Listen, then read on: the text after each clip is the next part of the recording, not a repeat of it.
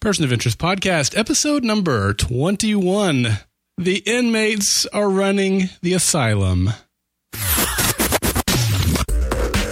You are being watched.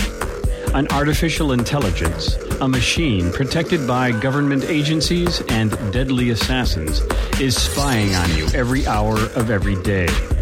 We designed this podcast as a means to share information that will aid in discovering and exploiting anything related to bringing down those who will use the machine to harm and exploit others. If you're listening to this podcast, your number has come up, and you're part of our team.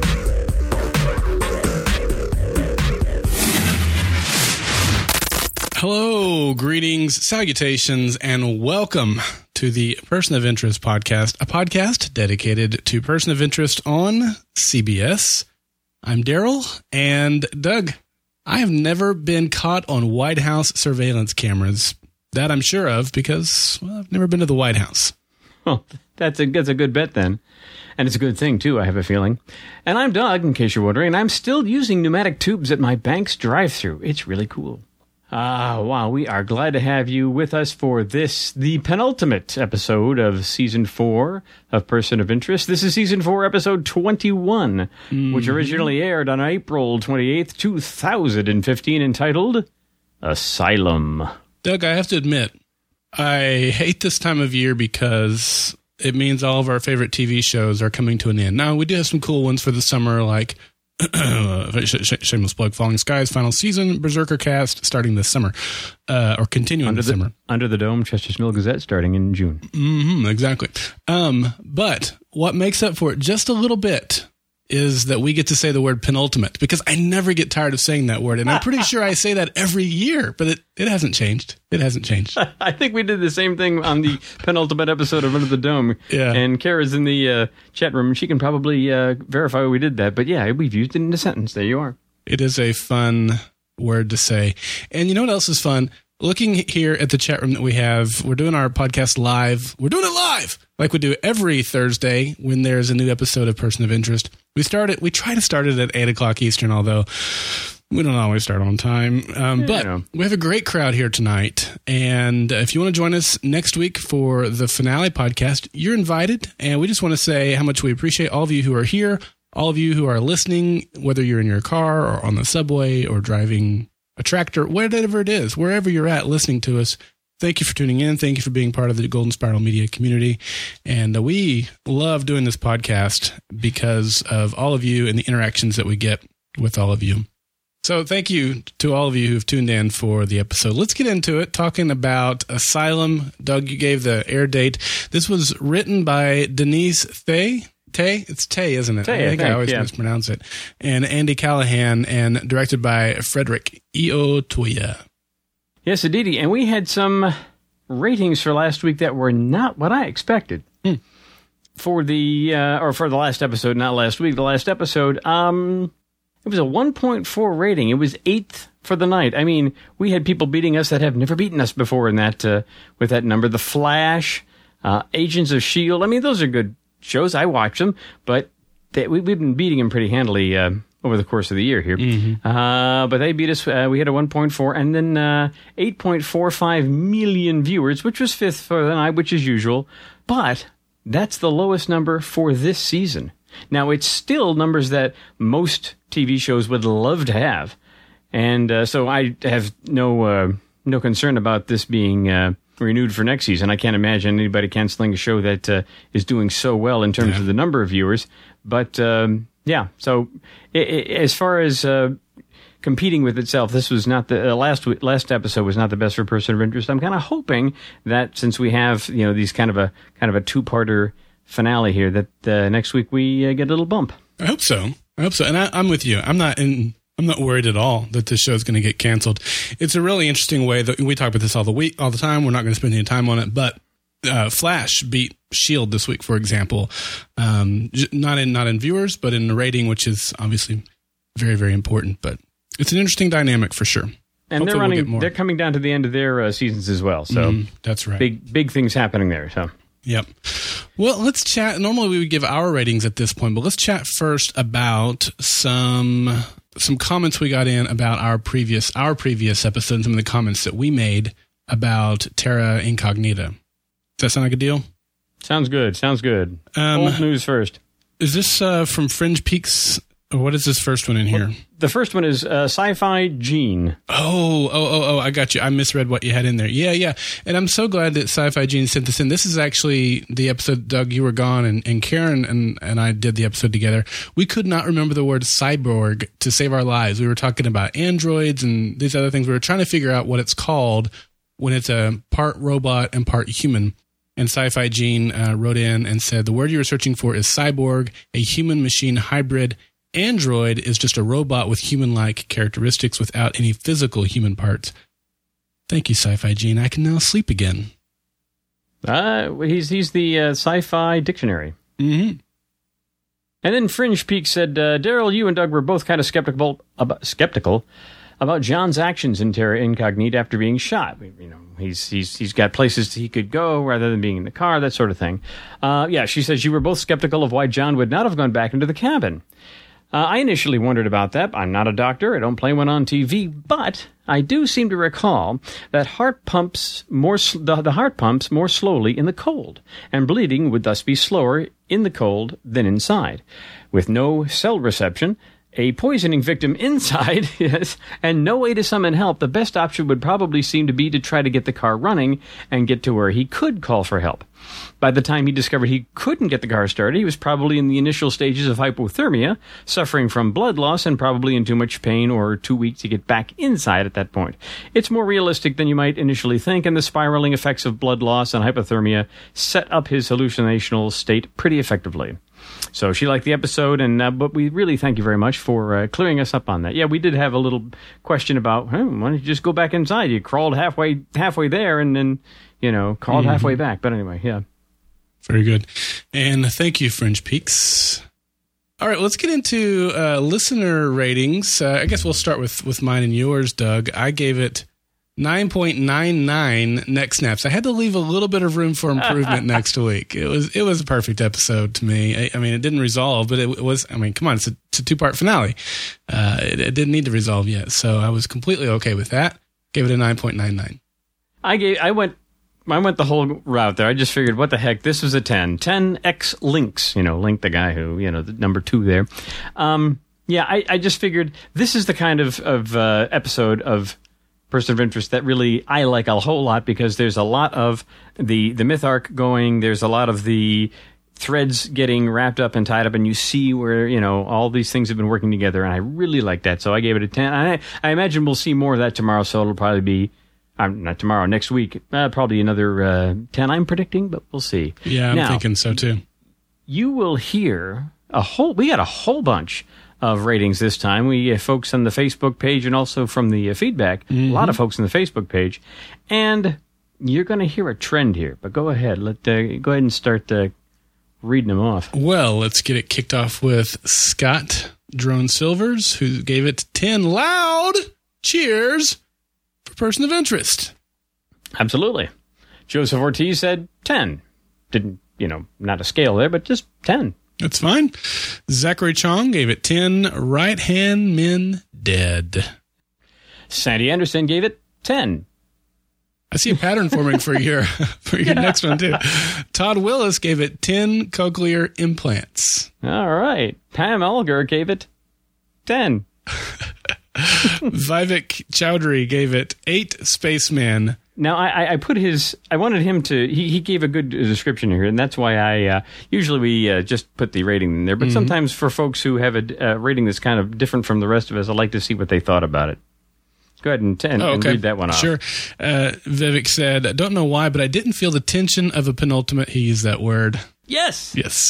A penultimate episode, which POI usually delivers. Some plot points were too convenient, but at least they ended on a strong note. My favorite moment, Control killing the handler. Ruthless. Completely without Ruth. Alrighty, Jeff Childs gave it 10 peeps. And he said, I'll just have to go to 11 next week if I have to. You're in the same situation you're in. That's right.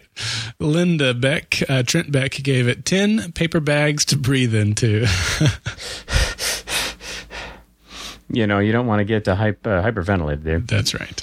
Alex Romot gave it 7 unremoved cochlear implants. She gave it 7. Mm-hmm. She said, I personally feel that the tension that's been building up all season surrounding Samaritan's different strings and plots haven't come together in time to pack a good enough punch for a penultimate, there it is again. There it is. Episode. Great listeners, yes. I really hope the finale has a big payoff, else I'll be severely disappointed. I will too, Alex.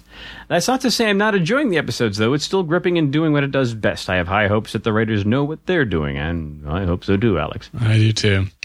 David Michael gave it 10 suddenly bearded, nothing left to lose mob bosses. That was the best one. That's a good rating. Suddenly bearded. I'm thinking, oh, yes, because I was thinking, what's Elias? When does Elias had time to do a beard? I guess he just hasn't been back home to shave. I guess not. It's nice and trim, though. Looks good. Yes. Little salt and pepper thing going, yeah. Mm-hmm. Bonita Butler said 9 hiker dudes, because that's what it sounded like when Dominic mumbled Finch's nickname, Hacker Dude. Okay. Fair enough. Pam Fasig gave it 10 out of 10 faked car crashes. Benson Ferris gave it 7 out of 10 days until the finale, which means, does that mean that his rating's going down each day? I don't know. That's a good question. Karen gave it 9 out of 10 red herrings. I've never eaten herring. And finally, Doc H gave it 9 nasty ninja neck snaps. Mm-hmm. That was an awesome neck snap. Okay, I surrender. Okay. Getting ahead of myself. This is going to be a little hard one to talk about because we normally dissect this into the A storyline and the B storyline, and we do have that. We do have that this episode where Root and Finch are kind of doing their thing, and Fusco and Reese are doing their thing, but it's all kind of happening at the same time and everything. But we're going to do our best to bust through this thing. We even had a C story this week with the control. C for control. There you go. Mm-hmm. Yep. Definitely. Where do we want to start here, Douglas? Well, let's start with the big bang, the big fight here between Dominic and Elias. And man alive, it's one of those things where I don't see Elias's endgame, but I gotta believe he has one. And you'd think that Dominic would realize that he has one. But Dominic hasn't really messed with Elias one-on-one too much. So we've seen Elias a lot, but Dominic not so much. So it can be forgiven a little bit, but, he's the boss. I don't know if he does have an end game, Doug. I mean, I'm not sure, because at one point we hear him say, I'm going to die anyway. We hear that later in the episode. But what I don't know for sure is if he has just brought himself to that truth that which he believes to be true, which is he will die. Or if he's just trying to lull Dominic into a false sense of security so he can pull one over on him like he did with his right-hand man. So, but I don't know. I don't know what his end game is, but this was brilliant. And it all started with this first opening scene and the dead Brotherhood guys. Yeah, now maybe end game was the wrong phrase. Maybe backdoor. Okay, was more the thing that we were looking at, because he did sound very fatalistic, as did Reese at some point. Mm-hmm, even some previous episodes, and there's been a bit of foreshadowing with that, where Reese was wanted to teach Finch how to use a gun, and I'm not always going to be around, so kind of a well, maybe. The whole death of the Brotherhood guys, but no numbers. That was a good question to bring up, and I'm glad they did. I've also wondered, there are so many people in New York that die every day, so they can't be getting the numbers of all of them. So this has got to be people whose death will be, noticed in the power structure of the gangs, or with people that maybe the machine can make use of, and that sort of thing. So I can understand that there'd be certain numbers that it would give, and certain numbers that it just can't do anything about necessarily. It doesn't feel that it can, but yeah, the no numbers, and we find out a little later how that worked. But this is something that's giving Finch kind of a, it's really stuck in his craw here, trying to figure out why in the world is the machine not seeing all this. Well, and obviously the important thing here is that it was even brought up as a piece of dialogue, because just like you said, it would be easy for us as the audience to go, well, it's gang members. There's too many to really worry with. There's this war, and the machine can't save them all. Whatever. We could make excuses to why the machine didn't pull those numbers. But for it to be added as a piece of dialogue now for a couple of times, especially regarding these gang wars, it's something that I think is a clue to us that, hey, the machine is not pulling these numbers for a reason. And I think it points to the fact that, I say fact, we don't know, but I think it points to the turf war and the God war are somehow going to become intertwined, like we've speculated, for the majority of this season. What do you think? Well, the thing too is that I think what it was trying to show, what the writers were trying to show early on, that something is different, something the gangs are doing is different, such that it can't predict anything, and the pneumatic tube, messaging that is off the grid, that the machine can't see, that you can't necessarily, watch somebody say something and read lips and that sort of thing to figure out what's going on. But you just have a message going through these pneumatic tubes that used to, and probably still do somewhere, I guess, are all throughout Manhattan Island that they used to use, I don't know, 20s, 30s, 40s kind of thing. Mm-hmm. I don't know. I think that's what they were trying to explain. I thought the pneumatic tubes explained why the machine could not anticipate that. Well, now that you say that, I mean, I think I overthought it. I think you're right. Well, thank you. Thank you very much. Yeah, I think I overthought it quite a bit. Okay. Well, I'm glad you cleared that up then. Now, hopefully I didn't overthink this. When we see Reese and Fusco kind of walking into the police station or the courthouse, I guess it was the courthouse where the Brotherhood guys had been killed, Reese tells Fusco that he is a good detective and a friend. To me, I interpreted that as it was Fusco that showed up last week with the headlights and saved our boy John. Is that what you thought too? I had no idea. I thought he was just being nice. But why, I didn't know, but that makes sense. Okay. And I remember seeing somebody tweet on that night and said, wow, 2 compliments to Fusco in 1 sentence. That's amazing from Reese. All right. Right. So people noticed it, but it's like, what? But yeah, okay, I hadn't thought about that. That was probably it.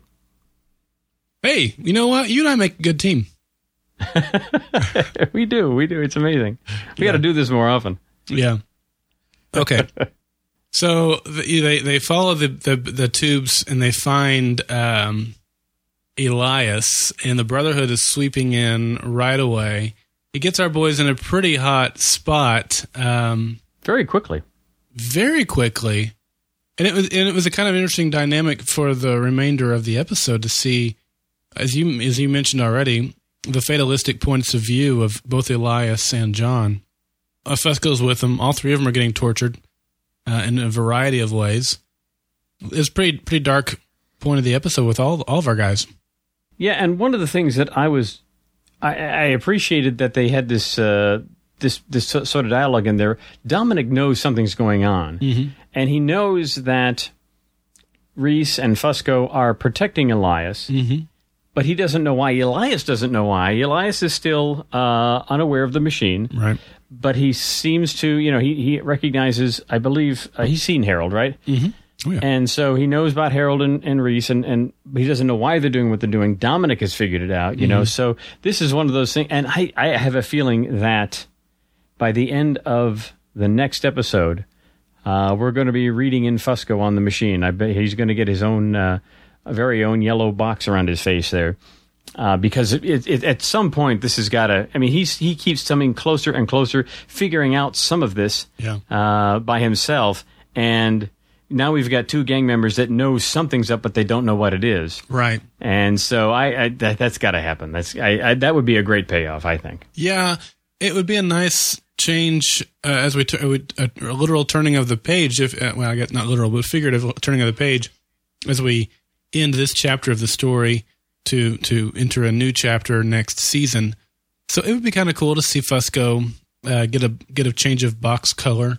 It'll also be interesting to see, and I think we're gonna play a game at the end of our podcast, which is who dies and who lives next week. But if Elias and or Dominic live, because both of them, as you just said, they know that geek with glasses is a hacker, and he's providing information that could help save the lives of the gangsters, if you will. I don't know how else to term that, but he would be a great person to have on your team. Now, Dominic is foolish to think that the hacker, well, maybe he doesn't think that the hacker guy would want to be on his team, but he obviously thinks he can control him, I guess. So at any rate, it'll be interesting also, what I'm trying to get to here is if either of those guys do survive next week, what will they learn in the process? because that could be our collision point. If these two storylines are going to converge, the fact that Dominic mentioned the hacker guy, or the hiker guy, if you want to, be like Bonita, mentioned him this week. So that could be, like I said, our point of convergence with these two storylines. We'll see. I don't feel like they necessarily have to converge, but I still do. Even though you taught me off the wrong path earlier, I still think that these two stories are going to converge in some way. That would be interesting to see whoever the survivor or survivors is or are, how they use that information. You'd have to, if you knew that somebody else could predict the future by whatever means, then you would really want to get control of them. The problem is if you control him, you don't necessarily, like, for example, if you got Finch, off, tied up somewhere, and he can't talk to them, he can't find out that information. Right. I guess the machine could call him with the code, but the library books are back in the office, so. And actually, he's not in the library anymore. He hasn't been in the library all this season. Nope. So what does the machine actually tell him on the phone? Because he doesn't have those Dewey Decimal numbers to look up. Right. Well, and that's what Dominic there's so much he doesn't understand, and that is he overestimates the ability that the hacker guy has over the machine. He greatly overestimates that. And Barb makes a great point. Won't it be interesting if he does meet the hacker guy and go, "You're the substitute teacher that drew pi on the board and inspired me to take over the city," or do whatever. That would be cool if they were to, verify that, make that canon, that he actually was the kid in the back there. That would be amazing. Oh, yeah. Yeah. During this whole torture scene, the thing that bugged me was the fact that Fusco is being tortured to find out this information. He doesn't know it. Nothing. I mean, he knows about Harold. He doesn't know where he is. He has no idea. And he's wisecracking through being drowned there, almost drowned. But and he's great in that. But I felt for the guy because he has no clue. I know. He is not. He's not a co-conspirator here. He's the patsy. So he is the patsy in terms of he's not involved directly with, he doesn't know anything, right? But I will say that after what we saw in the mid-season arc that we had last year, which ended up with the death of Carter, they kind of led us to believe that Fusco was going to be the one that was going to die. And we saw him tortured and really come through that and out with those guys. So with that kind of still rattling around in my brain, I was like, that's all right. Fusco's tough. He can handle this. He's going to be all right. So I didn't feel too bad for him. It'd be like if John's getting beat up, which he was, right? I was like, that's all right. John can take it. He can handle it. Yeah. He can handle it. Although, man, if I've got a bullet wound, that's bad enough. But then sticking a metal rod into that, my. I would not be like gritting my teeth and bearing it. I would be crying like a little child. And then not, talking calmly, a minute or two later. Oh, exactly. Yeah. Yeah. I would be passed out from the shock of what was happening to me. Oh, man. Yeah. So we were just showing that Reese is the beast. Thank you very much. Yeah. He is a trained guy. I mean, come on. I will give him that. But there's no way I could handle it like he did. He's a champ. Now, one thing Reese said to Fusco, and I'm trying to remember the context of it, that whether he was referring to Fusco as the source of this, but he said that a friend had reminded him what he was missing: life. Mm-hmm. Going out, enjoying life, actually living it. And I wasn't sure where that came from, but this is one of those. It kind of sets up an alternate path for John that is not fatalistic, but one where he gets the happily ever after, if you want to talk Once Upon a Time speak here. Mm-hmm. So I'm wondering if they're just trying to point us in a couple of directions, and maybe this is one of those red herrings that we referred to earlier, that he's going to be kind of moving on with Iris and all that, or maybe he dies, and if so, especially if he dies now, to be reminded that he needs to live his life and then to be taken out, that would be a heartbreaker. That would hit you right where it hurts. And so they're doing a lot of good stuff with the Reese character. It's one of those things where he can be, he's been very emotionless during most of this run here. He doesn't really have too many. You see him smile once in a while, but not much. So to have him finally kind of get over this this hump here to say, yes, I realize what I'm missing. That's what I'm missing right over there, and then he dies. Ooh. But I can't imagine Reese dying. No, I can't either. And it was the conversations with Carter that he had last week that I think brought him to that frame of mind. Oh, yes. I don't know if that means he's over his hero complex or his, that maybe it's the same thing, but at least his desire to make up for lost or past losses, the guilt that he has for those, if he's been able to move on beyond that.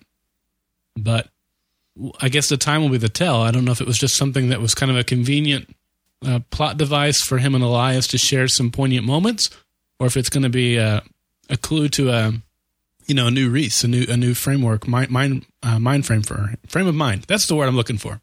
Exactly. We might see a different Reese next season. I could be setting that up. That would be cool. I'd like to to see these characters grow a bit and change and realize that what they've been doing so far they need to do with a different attitude or that sort of thing. I love series that have the time to do that. So what do you think about the little hoax at the very end there? Again, not the end game, but the back door out of the situation there. And he's not really out of it yet. All this did was make Dominic, put Dominic in the same position as Elias was, force him to kill his number two, and then have that on his mind, on his conscience. Mm-hmm. And that I can see if Elias, if we are setting up Elias to be taken out, I can see where Dominic would just be in a rage over realizing what has happened, because we left that situation hanging between that episode and the next. Yeah. Well, we have the vantage point of a third party watching through a screen of glass or plastic, whatever your LCD screen is made out of. So for me, the moment that they mentioned, tell me what does it feel like to be responsible for your friend's death, the writing was on the wall that Dominic was going to kill his friend and be duped into doing it. So I wasn't at all surprised that happened. I was a little bit surprised that Dominic so easily fell into Elias's trap and killed his number two. I can't even think what the guy's name is right now. Well, that was Link. That was my... Link. Okay. That was the X-Link. That's right. Oh, gotcha. Okay. I don't know how I missed that connection. So I saw it coming. I was a little surprised Dominic wasn't smarter than that, but I'm glad the guy's dead. I mean, it weakens Dominic and it makes him more off balance. It also makes him more unpredictable because now emotion is tied into it, where he's been very calculating, just like Elias has. Makes him a little bit more unpredictable, but I do think that it still works to Elias's advantage. Will they both or either of them walk away next week? Stay tuned for our predictions. But I loved that Elias was still able to pull one over on the young pup. It was great.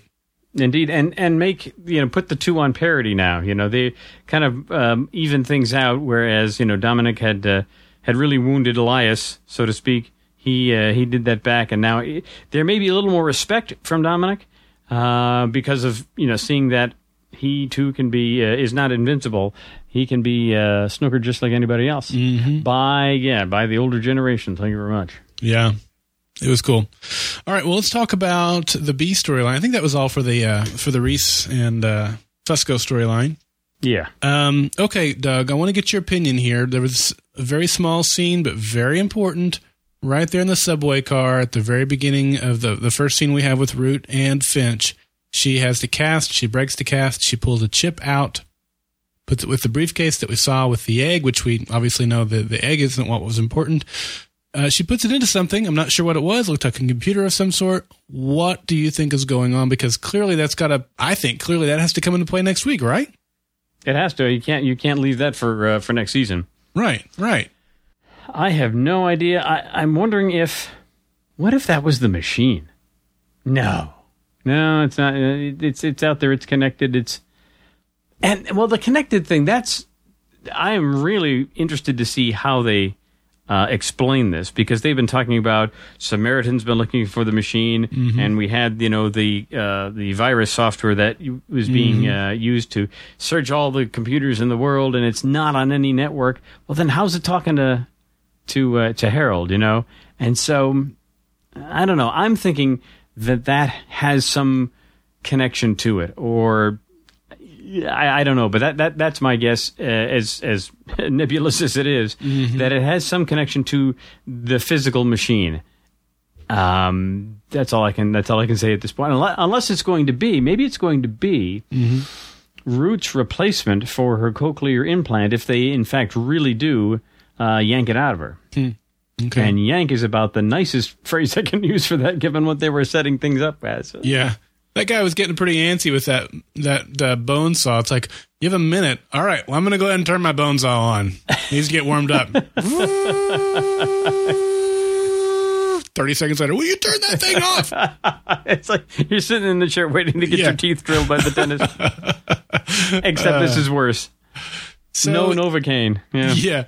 I think it has to tie into the machine and saving the machine as well. I'm getting just a tad bit ahead of myself here, but I think it's really interesting, Doug, that it would seem to me, and correct me if I've misinterpreted something, but it would seem to me that for who knows how long, the machine has known where Samaritan's operations are. And now, is that where Samaritan is physically located?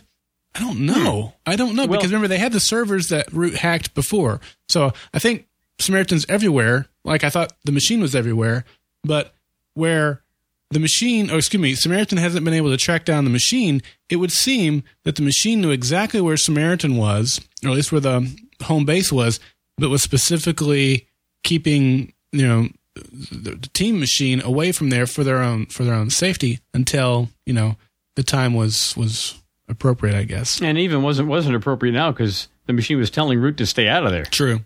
Well, here's the thing. Yeah, when you say Root installed that one server or 3 servers or whatever that was supposed to keep these people, keep our team machine out of the sight of Samaritan. Right. If that was the case, how does she know where to go? The machine told her where to go. So the machine knew at least where that data center was. True. And so we've seen that, number one. Number two, yeah, it was talking to them essentially, throwing words up on a screen in the belly of the beast. Yeah. And so it must know where that is, where, Samaritan HQ is. So I think what's going to happen is the machine has got to win at some point, whether it takes out Samaritan completely or whatever.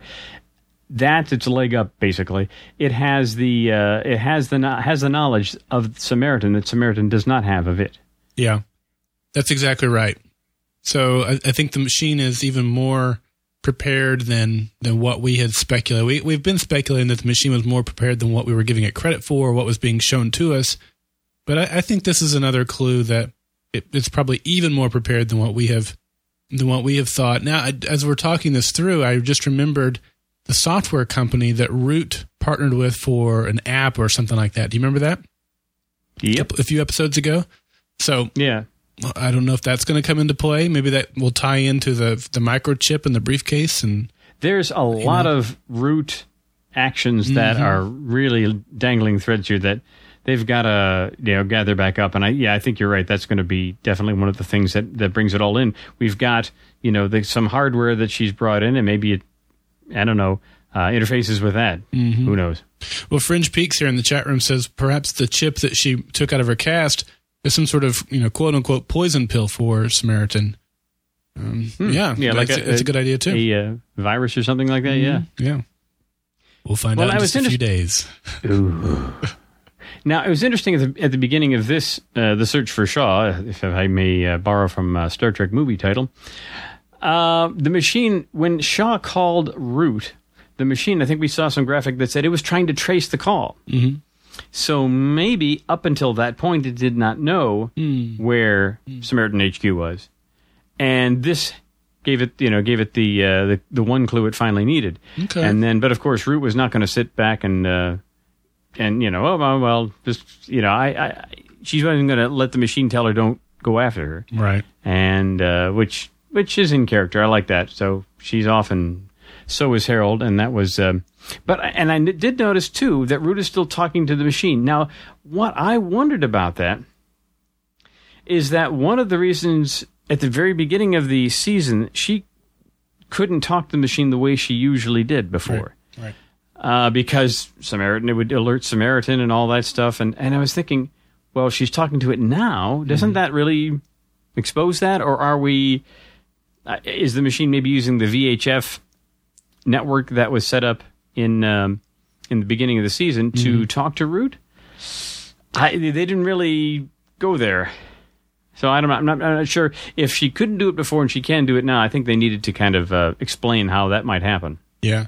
Yeah, well, we've seen them get a little bit more relaxed step by step as the season has gone on, coming out of the shadows a little bit more, getting off of the dark map, more and more often. But I don't know. That's a good question. Well, they do arrive at the asylum and they hack into that there, but again, Samaritan is right on top of it. I mean, that's something we probably should have seen coming. It didn't when it happened. It didn't surprise me, but I didn't think about it beforehand. But yeah, it does make sense. Samaritan just yanks it in and yanks out the laptop, so it can't see what's going on, and claims that it's going to find the machine soon. And I think, I gotta wonder sometimes if it's claiming something only to rattle our intrepid machinists here. Or maybe it doesn't really, or maybe it's so, it thinks so highly of its own intelligence that it's just a matter of time. No problem. I will do it. I don't know it yet, but I'm going to do it. I'm going to fight it. No problem. It could be, just like any other evil person or character. Megalomaniac. Yeah, exactly. That's a better word for it. Yeah, just trying to, if it could, it would monologue for a while. And I guess it could. It does occasionally. Yeah. That's what it's going to do next week. It's going to find the machine, and either the Samaritan or Greer will monologue for a while, which will allow Root and Finch to catch up and install the poison chip. Oh, there's your prediction? Is that your prediction? That's my prediction. I don't know. I don't know. Here's what I do know. I loved the scene where after they get hacked, they go into the asylum. There was so much to love about this, where Finch or Root is pointing out to Finch, you brought me into one of these places not so long ago. That was a great line. That was good. Yes. The key to getting information from the asylum is from a guy named Lenny, which immediately I'm like, 4, 8, 15, 16, 23, 42, 4, 8, 15. Because that was the guy that played Connect 4 and Lost that gave Hurley the number. I mean, it was just like, you can't have a guy in a Bad Robot show that has named info Lenny. You need from an asylum and him not be Lenny, Oh, yeah. Okay. Yeah. It was great. Well, even before that, when they're talking, or when they're getting Harold admitted to the asylum. Yeah. To explain why he's mad, all he had to do was tell the truth. Yes. He uses aliases all based on birds, Lives in the subway. He lives in a subway. Gangs are coming after him. And in super intelligent artificial intelligence, Okay, we've got a room for you, buddy. Yeah. When Root said something about, we'll just call him a John Doe, I would have thought she was going to do something like a John Dove or something like that. Yeah, that would have been better. Make it a bird name. But it didn't. Or he would have corrected her, make that Dove. Yes.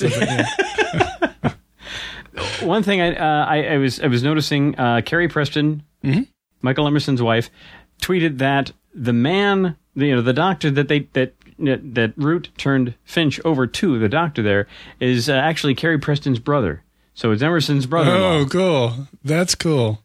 Yeah, she was tweeting along. Michael was also tweeting along during the episode this week. Yes, not as much as I was hoping, but yeah, it was nice to have him in there and throwing out a few little tidbits about what had been going on, some behind the scenes kind of thing. It's very cool, and you need to be on the the Twitter to keep an eye on those things. It's really cool. Yeah, definitely.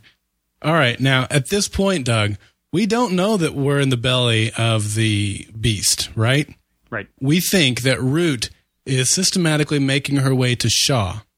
Not that we expect her to rescue her when she gets there. I mean, I certainly didn't. I thought there would be a fight of some sort, which there was, but it turned out she looks through the window, immediately pulls herself back out of view, and it is the headquarters for the machine, or for the Samaritan, and I GOL'd. I gasped out loud because I just didn't see that coming. I was so shocked, and because look, that takes it up a notch. That took it up a notch. It's one thing to finally have uncovered Shaw, it's another thing altogether on a completely different level, a major different level to go, oh crap, we're in the middle of Samaritan's headquarters. I mean, that was just amazing. Loved that reveal. Now you can understand why the machine was saying, don't go there. Yeah, stay away. And I was also surprised that they apparently had Shaw at their own headquarters. I would have thought they had her farmed out somewhere in some off location like we had seen, in the Groundhog Day episode, but that wasn't the case. Yeah, that is surprising that they would not have, put her some safe house somewhere far away from the belly of the beast. But they sneaked her out just fine. I mean, before Root can actually get there, Root is taken and she's drugged, and we see later on that from a machine's vantage point that Shaw has been shuffled into a car, and then near the very end we see the inside of a car, and you can see in the rearview mirror there's Shaw waiting to she's awake and getting transported who knows where, but yeah, right. So that was and we get Finch captured as well, and yeah, this is the getting your heroes into such a dire situation that they can't possibly get out of it. And then hopefully in the final chapter, you bring them back. Yeah, well, and that's the way we had it all episode. All of our heroes, Finch was helpless, sitting there helplessly as Root was about to get her head cracked open or sawed open. Root has been drugged and bound, although she was able to break through those, but they're not going to get away. This didn't seem likely. Fusco and John, we've already talked about how they were in a very bleak situation. I mean, we talk about story arcs here and not character arcs, but story arcs where you have these, I don't know what the phrase for this part, I mean, one of our chat roomers can tell me here, but they're at their lowest, darkest moment at this point where there just seems to be no hope for any of our good guys. And, for me, it made really good television, really compelling stories. And, I was really into it at this point. It's Frodo and Sam in Shelob's lair. There you go. Yeah. Yeah. And you think they're dead or you think they're doomed, and then, they're going to make it out. Of course, after Shelob's lair, then they got to go through Mordor. Maybe we're still there. Who knows? Well, that's the thing, right? I mean, they could still, I don't think that they have reached Mordor yet. I think that they'll get out of this, but it's only to go to the next step. There's another battle awaiting them. There's another confrontation that is, in all likelihood, bigger than the one that they experienced in this episode. Did you see the Martine snap coming? No, I wasn't surprised that Root killed Martine. I mean, we all saw that coming. We knew it was inevitable, but when or where or how, I don't know that anybody predicted.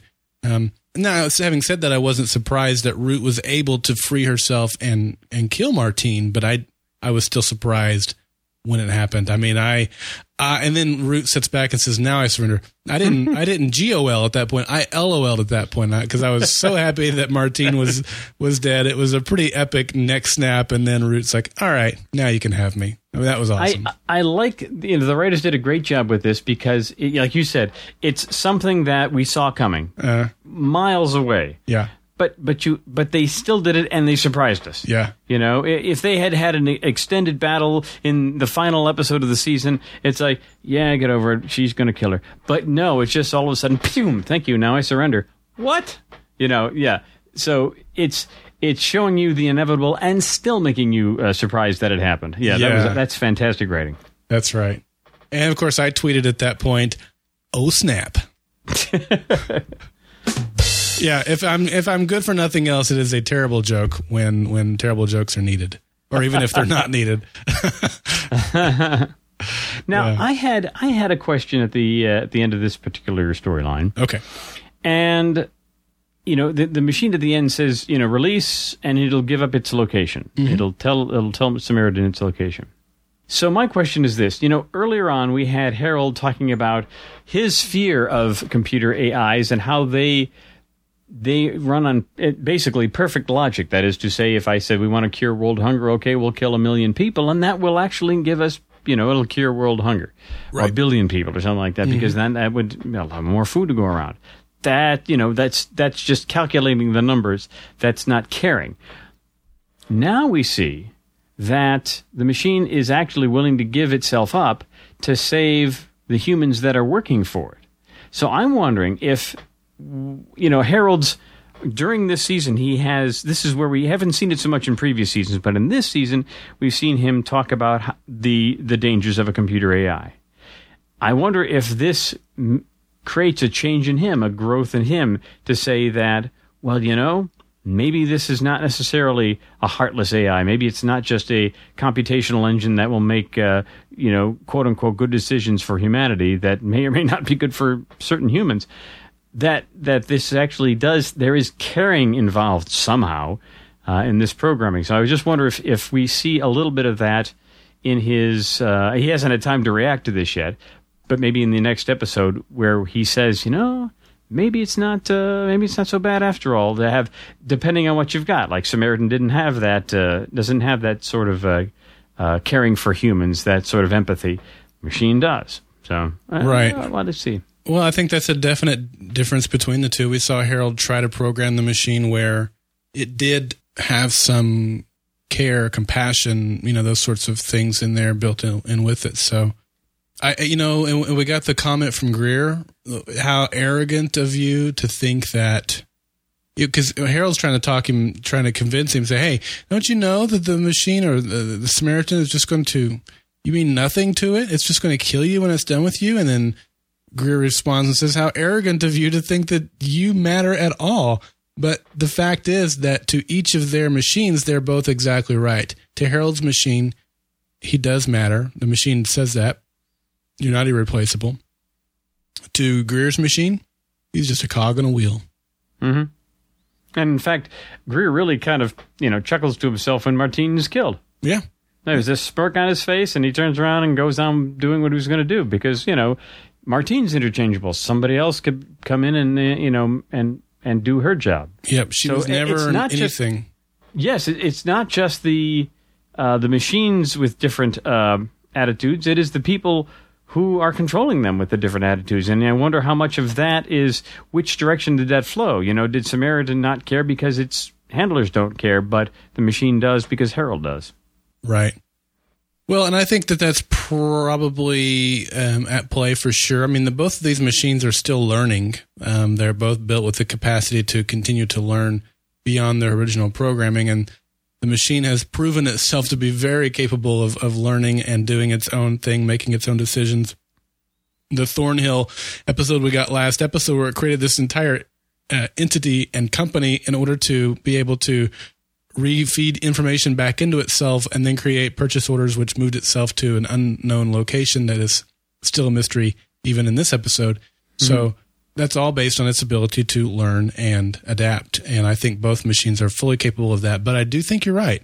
They are also very reflective of the top of the human food chain for each of them. You mentioned Thornhill, and we want to remember that Harper, who came in for Dominic, when she was gonna help him out somehow, and she had been getting. We found out in the last time she showed up, she'd been getting texts from a Thornhill, which is the machine. So I'm wondering if she's the inside person there, and we can get John out, maybe not Elias, or maybe both of them. Maybe we can survive this situation, but it's put her there for a reason. And I imagine that's she didn't mention text about Thornhill this time, but I think it was so that you have to remember that she's kind of a little bit of an asset here for the machine. So we shall see what happens there. But that's just in the back of some folks in the chat room had mentioned that. And it's like, oh yeah. So I just want to bring that up. Yeah, this is not it's not over yet. It's not completely doomsday for Reese and Fusco. That's right. I'm glad you brought that up. Okay. Well, let's talk about Control going out of control. This was really good stuff. I mean, I feel like I lush on Cameron Manheim every time she's on the screen because I'm such a big fan of her. She's probably the sweetest person in the world, but man, like when she was on The Practice and here, she plays that no nonsense, take no prisoners, I don't give a crap type of person so well. I love watching her on screen. And this was Control, completely in control here of this episode, of this situation. Did you have any doubt that the lady was really just a mom and a school teacher? Maybe the Control had been given bad information? Didn't buy it for a minute. Okay, I didn't either. Yeah. I enjoyed watching her keep it up, but the moment where, it's convenient. I like to go to the park to watch art. Oh, I go to that coffee shop 3 days a week. Oh, yeah? Well, tell me how whatever mom, school teacher, caffeine-addicted person is in the White House. And that switch that she did, yes, was great. I love the way that the character switched at that point. Well, she knew the drop hadn't been made, so there's nothing she could do about that. Yep, yeah. Yep. It's interesting to see, it's in what she said. This sea story. It's a sea story. You don't get a whole lot of time with it. And really, as I was writing the notes up, it's like there's really not a whole lot to it. But they really did some great drama in there, little twists and whatnot. But ultimately, Shelley talks about a correction that's going to begin, and it says to me either they've really got to do a lot of that in the next episode, or Samaritan survives this season and moves into season 5, and there's whatever this correction is has to be dealt with as now maybe this is this is the out of Shelob's lair into Mordor. Maybe Mordor is more of a Samaritan influence on society. Who knows? The world is about to catch fire. The disruptive will be purged from our society. Mm-hmm. Maybe that's just the rantings of a true believer here. Maybe it's something that's going to happen for the next season. I don't know. Well, I find it no coincidence that the date that Shelley was the lady's name I couldn't think of, in her date book, it was May the 6th. Now, the episode next week, the finale, is on May the 5th. So this is the day after the finale. So that leads me to believe that the finale might end with the help me out. What was the word? The correction? The correction. And we don't know. Was the correction made or was it not? That might be the cliffhanger right there. Will it go off on May 6th like it was expected, or was something able to go in there and prevent it from happening? And that's probably going to be, that's what I'm predicting will be the finale, just because they gave it as the Wednesday date, not the Tuesday date. So you believe that Samaritan's going to survive this season? I think they're going to leave it with us not knowing for sure if what they have done to stop Samaritan was successful or unsuccessful.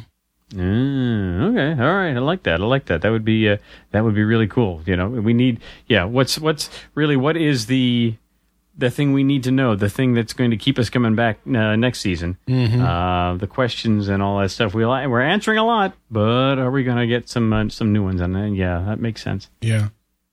Barb in the chat room is saying that the correction will happen. So, I don't know. Let's do some predictions, Doug, if you're ready for that. I am. There was a POI panel at Paley Fest a few weeks ago, and in there they talked about, I think, half a dozen was the number given. Is that right? That's what I've heard other people say. I watched the video, but I didn't remember what the number was. But I've heard that, yeah. I think it was half a dozen people. They had to make a call on half a dozen characters, which means the way I interpret that is half a dozen characters are going to die. Now, I count Martine as one of those half a dozen. Yep. You do too. Okay. So who are, if we are interpreting that right, who are the remaining 5 in your mind? I can't come up with 5. Okay. I came up with 3, and I'm trying to remember now. I wrote this down earlier in the Facebook group. I believe that Elias dies. I believe we've had enough of a setup that says he's kind of resigned himself to die, and his character has had a long run, and maybe now we have Dominic being the underworld connection at this point. All right, here's what I'm doing, Doug. I'm going down to the bottom of our notes here, and I'm making the prediction here. Doug is saying Martine and Elias. Okay. What else you got? Now, let's see. While I'm thinking of it, are we counting Link as one of those 6? Oh, I forgot about that. Yes. I think so, too. Link. Mm-hmm. Alrighty. Let me see here. Okay, my second prediction is Control. Yep, I'm with you on that. I believe Control, if she's going to, she's trying to find out the information about the mole in her organization, and she's aware of Samaritan, and so that may be why she has to go. Okay, Samaritan may decide that she has to go. That's 2. I can't think of any more than that's 2. We've got Martine is 3. We've got Link is 4. My 5th is Greer. Yep, I've got him on my list as well. Okay. Now here's the other question, though. Who does it? Who kills Greer? I don't know. That's a good question. My guess is it's going to be Samaritan, or a Samaritan Goon, but it's going to be Samaritan initiating it because Greer has been. He already knows he's expendable. He doesn't care that he's expendable. But here's the thing. That's kind of an out on a limb because he's been kind of a main character throughout this whole thing. But I think his arc has finally hit its peak. We can't just move him. We can't do what we did with Collier and move him off the chessboard and be done with him. We haven't seen Collier all this season, even though he was a major player last season. Right. But he found out that he was a patsy for Samaritan, and then we don't see him anymore. Even if Samaritan goes away, if the machine defeats it or something, Greer, what's he going to do? I mean, he would still be somebody trying to revive the Samaritan Project or something like it. And so, if Samaritan bites the dust, I think Greer has to as well. Or maybe even if Samaritan doesn't, he still goes. But that's my guess. So that's 5. That's all I got, really. I couldn't bear for some of the others to go. And it can't be somebody, in my estimation, who we've not seen since like episode 3 or something like that. Yeah, I think it has to be one of our, at least some that we've seen recently. I will say that I think Greer dies. I think Greer dies by the hand of Harold because we've had it set up. Harold has Chekhov's gun. He has to fire that gun. And I think he points that at Greer and pulls the trigger. I don't see him pointing that at anybody else and pulling the trigger. So that's my prediction. And I have Martine, Dominic, Link. Dominic I think will die. You have Elias. I think Elias will live.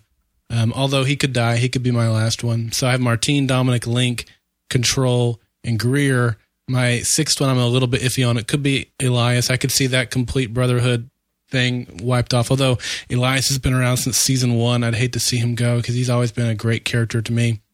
I could see Shaw getting killed off, although I think the way that they kind of let her off in this episode, that could be the last we see of her until the actress whose name is now escaping me, Sarah Shahi, until she's ready to either come back or not. So blah blah blah blah. I don't know. I'm kind of leaning towards Shaw. Because Sarah wants to be a mother for the next few years. I think Elias could be at the end of his storyline as well. Those are the 2 I'm leaning towards. I don't think Root will die, although I could see that happening. I don't think Fincher or John will die. No. So I think they're okay. We could look at John's new girl, Iris. I think she is someone who we could look at, although I don't see a need for her to be in the storyline next week. Same with Zoe. Although Zoe can pop in and out, and they make good sense of that. Mm-hmm. So that's kind of the players at hand. Bear is a character. You said you couldn't bear to see it on another character. I thought you were going to move into Bear at that point. But, yeah, I don't. He wasn't in this episode. I don't think he'll be in next week's episode either. And that would break some hearts if Bear died. So I don't think so on that one. So I feel like I'm probably forgetting somebody. The 6th is the 6th. We got 5. Each of us has got 5. The 6th is kind of a wild card here. Mm-hmm. Yeah. All right, that'll be fun. We'll see how that turns out next week. Can't wait. And that's the nice thing, right? We're excited about what happens next week, and then you have to wait. That's just the way the TV seasons work. At least it's not like Lost was, where you had to wait like 9 months to get more episodes. At least we only have to wait till the fall. Yeah, these half seasons of 4 episodes for some of them. Yeah. All right, Doug, I'm out. What do you got? I'm done. I'm ready for surveillance in the news. All right. First, a little bit of a follow-up from last episode. Somebody sent to me, and I have forgotten who sent it to me, but it was, we talked the last episode about the Stingray phone tracking system, where these devices kind of sound like to your phone a cell tower, and then they can, see where you are, where you're going, that kind of stuff, and keep track of where you are. And we talked about how New York City had used it, 14, 16, 20 times, something like that. It was, at least that's what they disclosed in trying to track down people who had been or were suspects in crimes. Well, this article said Baltimore judge allows police use of Stingray phone tracking system in a murder case, and in this one, and the link will be in the show notes. I'm just going to do a little quick number here for you. The police outlined for the first time this month their usage of the Stingray. They pegged it at more than 4,300 times, a figure experts call a huge number compared to a trickle of disclosures in other cities. So, yeah, they've used it quite a bit, and not all of them with, court orders kind of thing. So this is something that we need to keep an eye on, yeah. Okay, so this week from Greg Proops fan, this is from the website The Intercept. How big business is helping expand NSA surveillance? Snowden be never minded. Thank you. Since November 11th, 2011, with the introduction of the Cyber Intelligence Sharing and Protection Act, American spy agencies have been pushing laws to encourage corporations to share more customer information. They repeatedly failed, thanks in part to NSA contractor Edward Snowden's revelation of mass government surveillance. Then came Republican victories in last year's midterm congressional elections and a major push by corporate interests in favor of the legislation. Today, the bill is back, largely unchanged, and if congressional insiders and the bill's sponsors are to be believed, the legislation could end up on President Obama's desk as soon as this month.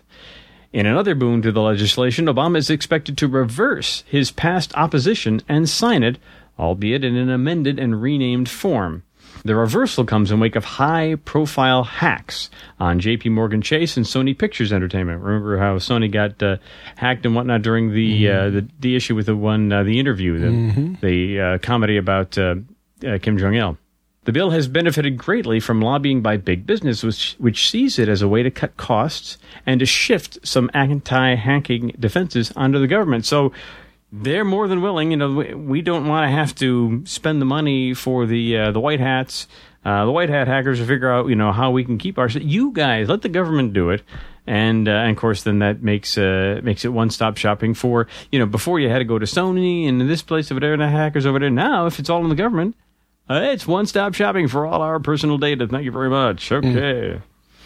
Wow. So there you go. That's a lot of fun. And big business and government, when they get together, big things happen. And not always good. It's a little scary. You always freak me out a little bit with your surveillance in the news segments. Well, then it's working.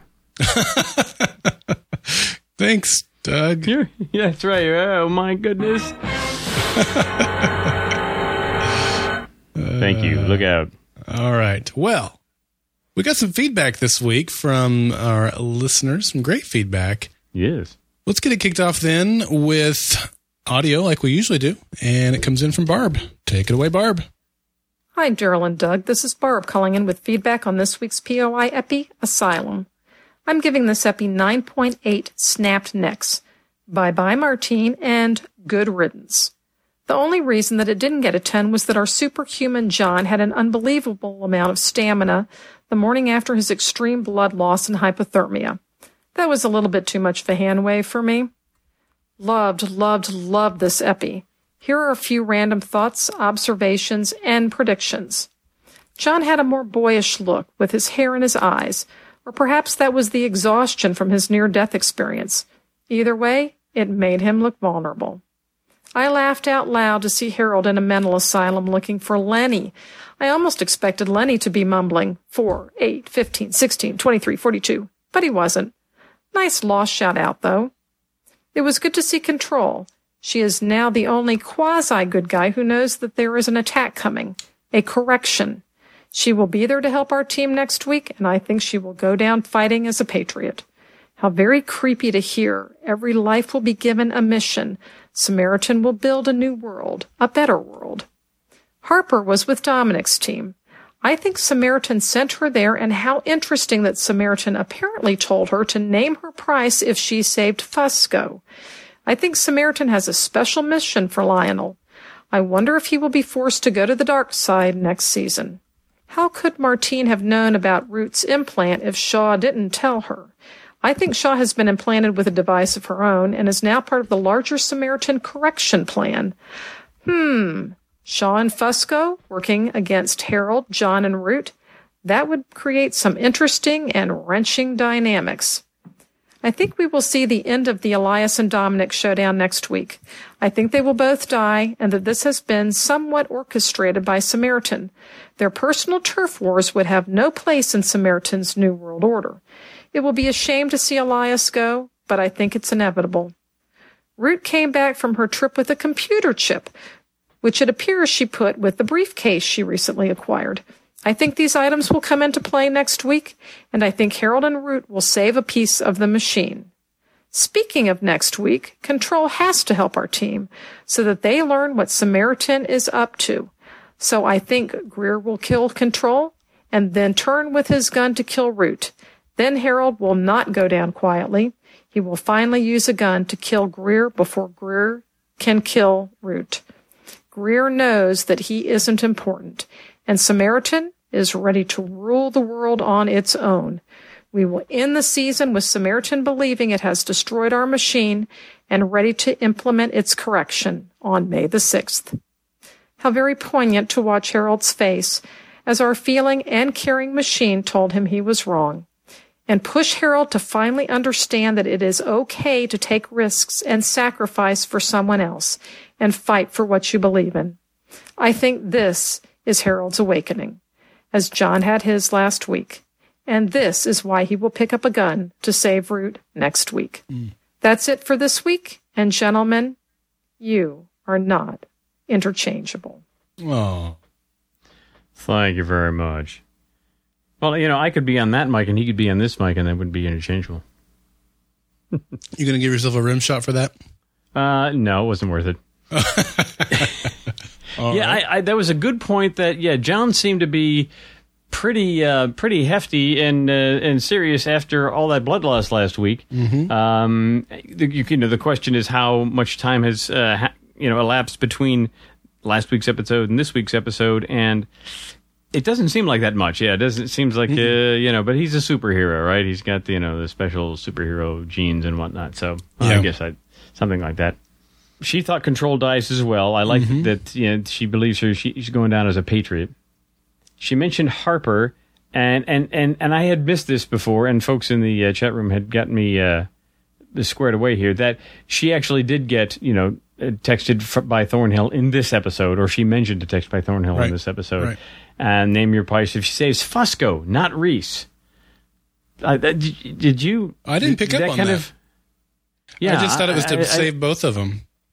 I hope so. Maybe the machine thinks John can take care of himself, but Fusco really needs the help, especially since he has no information, and he's going to get tortured until he gives up what he doesn't know. So yeah, I don't know. I didn't pick up on that. Interesting. I like the idea that Shaw has been implanted. We had the Chekhov's implants, earlier on when we had the show that took place in upstate New York in the tiny little town there, and we haven't seen those used yet. So that's got to be somewhere. That would be, if Shaw is on the other side, that'd be cool. Oh, it would, but man, I would hate to see our guys battling up again. Could you imagine Root if she had to come to a point where she has to take out Samine? Well, you see, that would set up a really serious, conflict there. Well, yeah. Oh, wow. No, I think that would be. It would be like Keanu Reeves in Point Break. She would just roll over onto her back and fire her gun into the air. I never saw Point Break. As Patrick Swayze, or AKA Samine, jumps over a fence and gets away. And then she mentioned saving a piece of the machine. I was like, wait a minute, a piece? Because we know that at least the first time we almost saw the machine at the fake nuclear reactor, or the nuclear reactor that was powering it, right? That it went off in pieces, different modules. So maybe, one of those pieces, maybe that's what Root had with her. I don't know. Or maybe that'll help, maybe it's the information that it needs to reboot itself when she gets a piece of it, and then it can start. Wow. Mm-hmm. That there's so many options for that occur, because if you think about just saving a piece of it, and if that's good enough, wow. That'll make things. Maybe it's the source code, and it can replicate itself out. As far as processing power from there. Yeah, that was great feedback. Thanks, Barb. Mm-hmm. Yep. Would you like the honors? Andrew B. said he gave Asylum 10 means of leverage. Thank you. It was a clever move to begin Asylum in earnest with Control picking up a narrative thread unrelated to the previous episode to establish the intensity of this one. The follow-up to Terra Incognita came second, as we quickly saw a result of Reese's development, and then more Dead Brotherhood guys with no numbers having been given. Elias's chosen means of communication made sense for these cases in both episodes, and is a contrast with Dominic, who wants access to Finch's system. That system is, by all accounts, a character in its own right, and this is definitely among its/her most impactful appearances. More hundreds of thousands of options were evaluated, and we have a good sense of just how much happened within those crucial 60 seconds, which is interesting. If then else, the episode when we saw it going through those, we kind of set that up. They set it up in there. That was really nice. Anyway, the machine's message, aided by the music, was bittersweet and surreal. It really felt like a god was speaking, and easily stands as one of the most awe-inspiring things I've seen on the show. I think one could make a case that the machine was going against Finch's lesson, and that it was not. The thematic complexity continues to be great. It goes back to what Finch told Root after drinking the poison intended for Beth. I suppose we're just both trying to save one more friend from dying. Lo and behold, Root got to kill someone to save Finch after all, and it was indeed painless. Only Root could pull off that sequence of actions and words. I nominate Amy Acker for Best Performance by an Actress on a Bed. More seriously, she did some great stuff with just facial expressions and tone of voice. I loved the banter between Root and Finch upon entering the asylum. That and other moments of levity were nice in what was a somewhat gruesome episode. It seems that Samaritan is planning to put its studies to use in a big way, killing its primary targets along with many deviants, and rearranging those who are left, rather like its experiment in Maple. There's the name of the town I had missed. Mm-hmm. I think it's no coincidence that Shaw was revealed to be alive in that episode, since she has seemingly been repurposed. Eerily, some of Shelley's message to Control is nearly identical to the voiceover in this episode's promo. That what happens next, quote, will be the end for some, and for others, a rebirth. Mm-hmm. But who? That's the thing. It is very the thing. Nice. And it was interesting to watch that montage and that voiceover at the end of the episode, and you never know. Like when they said rebirth, I think they were showing Shaw at that time when they were talking about some lives being lost or something to that effect. The camera was on Fusco, and it's like, are these clues, or these red herrings, or these misdirections, are they completely non-related whatsoever? I don't know, but it's kind of fun to look at those things and go, can I read into this at all for next week? I don't know. Red herrings. Yeah. I've never had herring. Anyway, go ahead. All right. Well, that was good. Thank you, Andrew. This one comes from Starlord. This one says, hello, Doug and Daryl. Hello.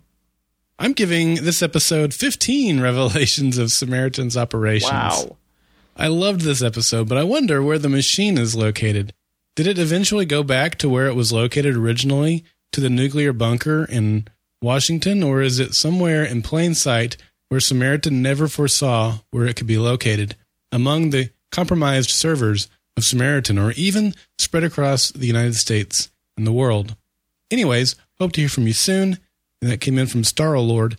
And Starlord says, P.S., an addendum to my feedback is that I felt the episode was too short and time flew so fast.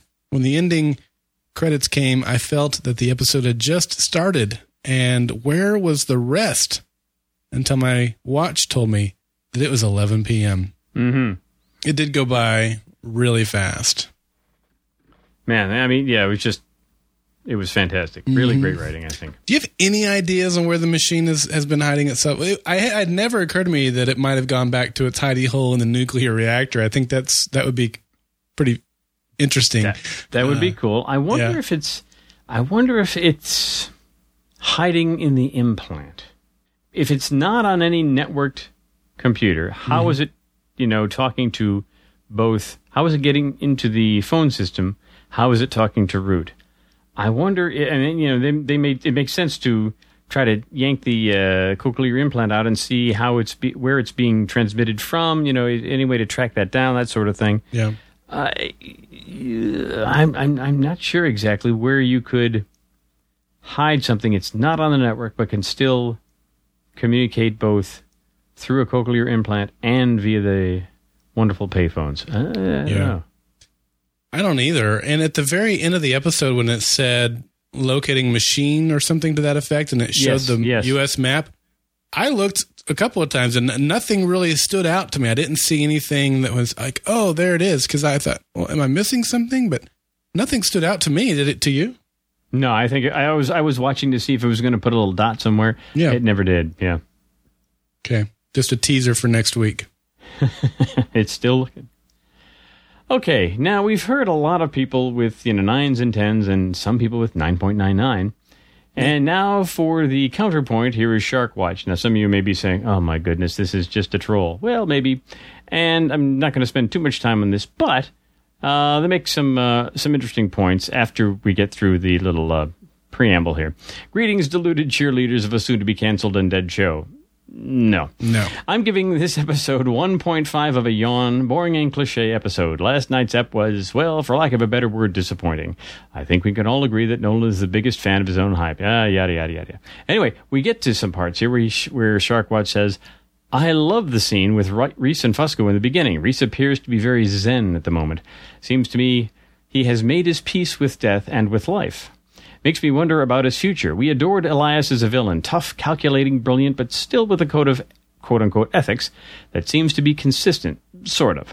Maybe it's just that he's so darn charismatic. I do wonder why Reese and Fusco were there, though. I understand the original premise, but with or without them, Elias and Dominic would have had their showdown. Everything related to the scene would have happened anyway. It seemed to me that Reese and Fusco were just there to be tortured. Glad Martine is dead.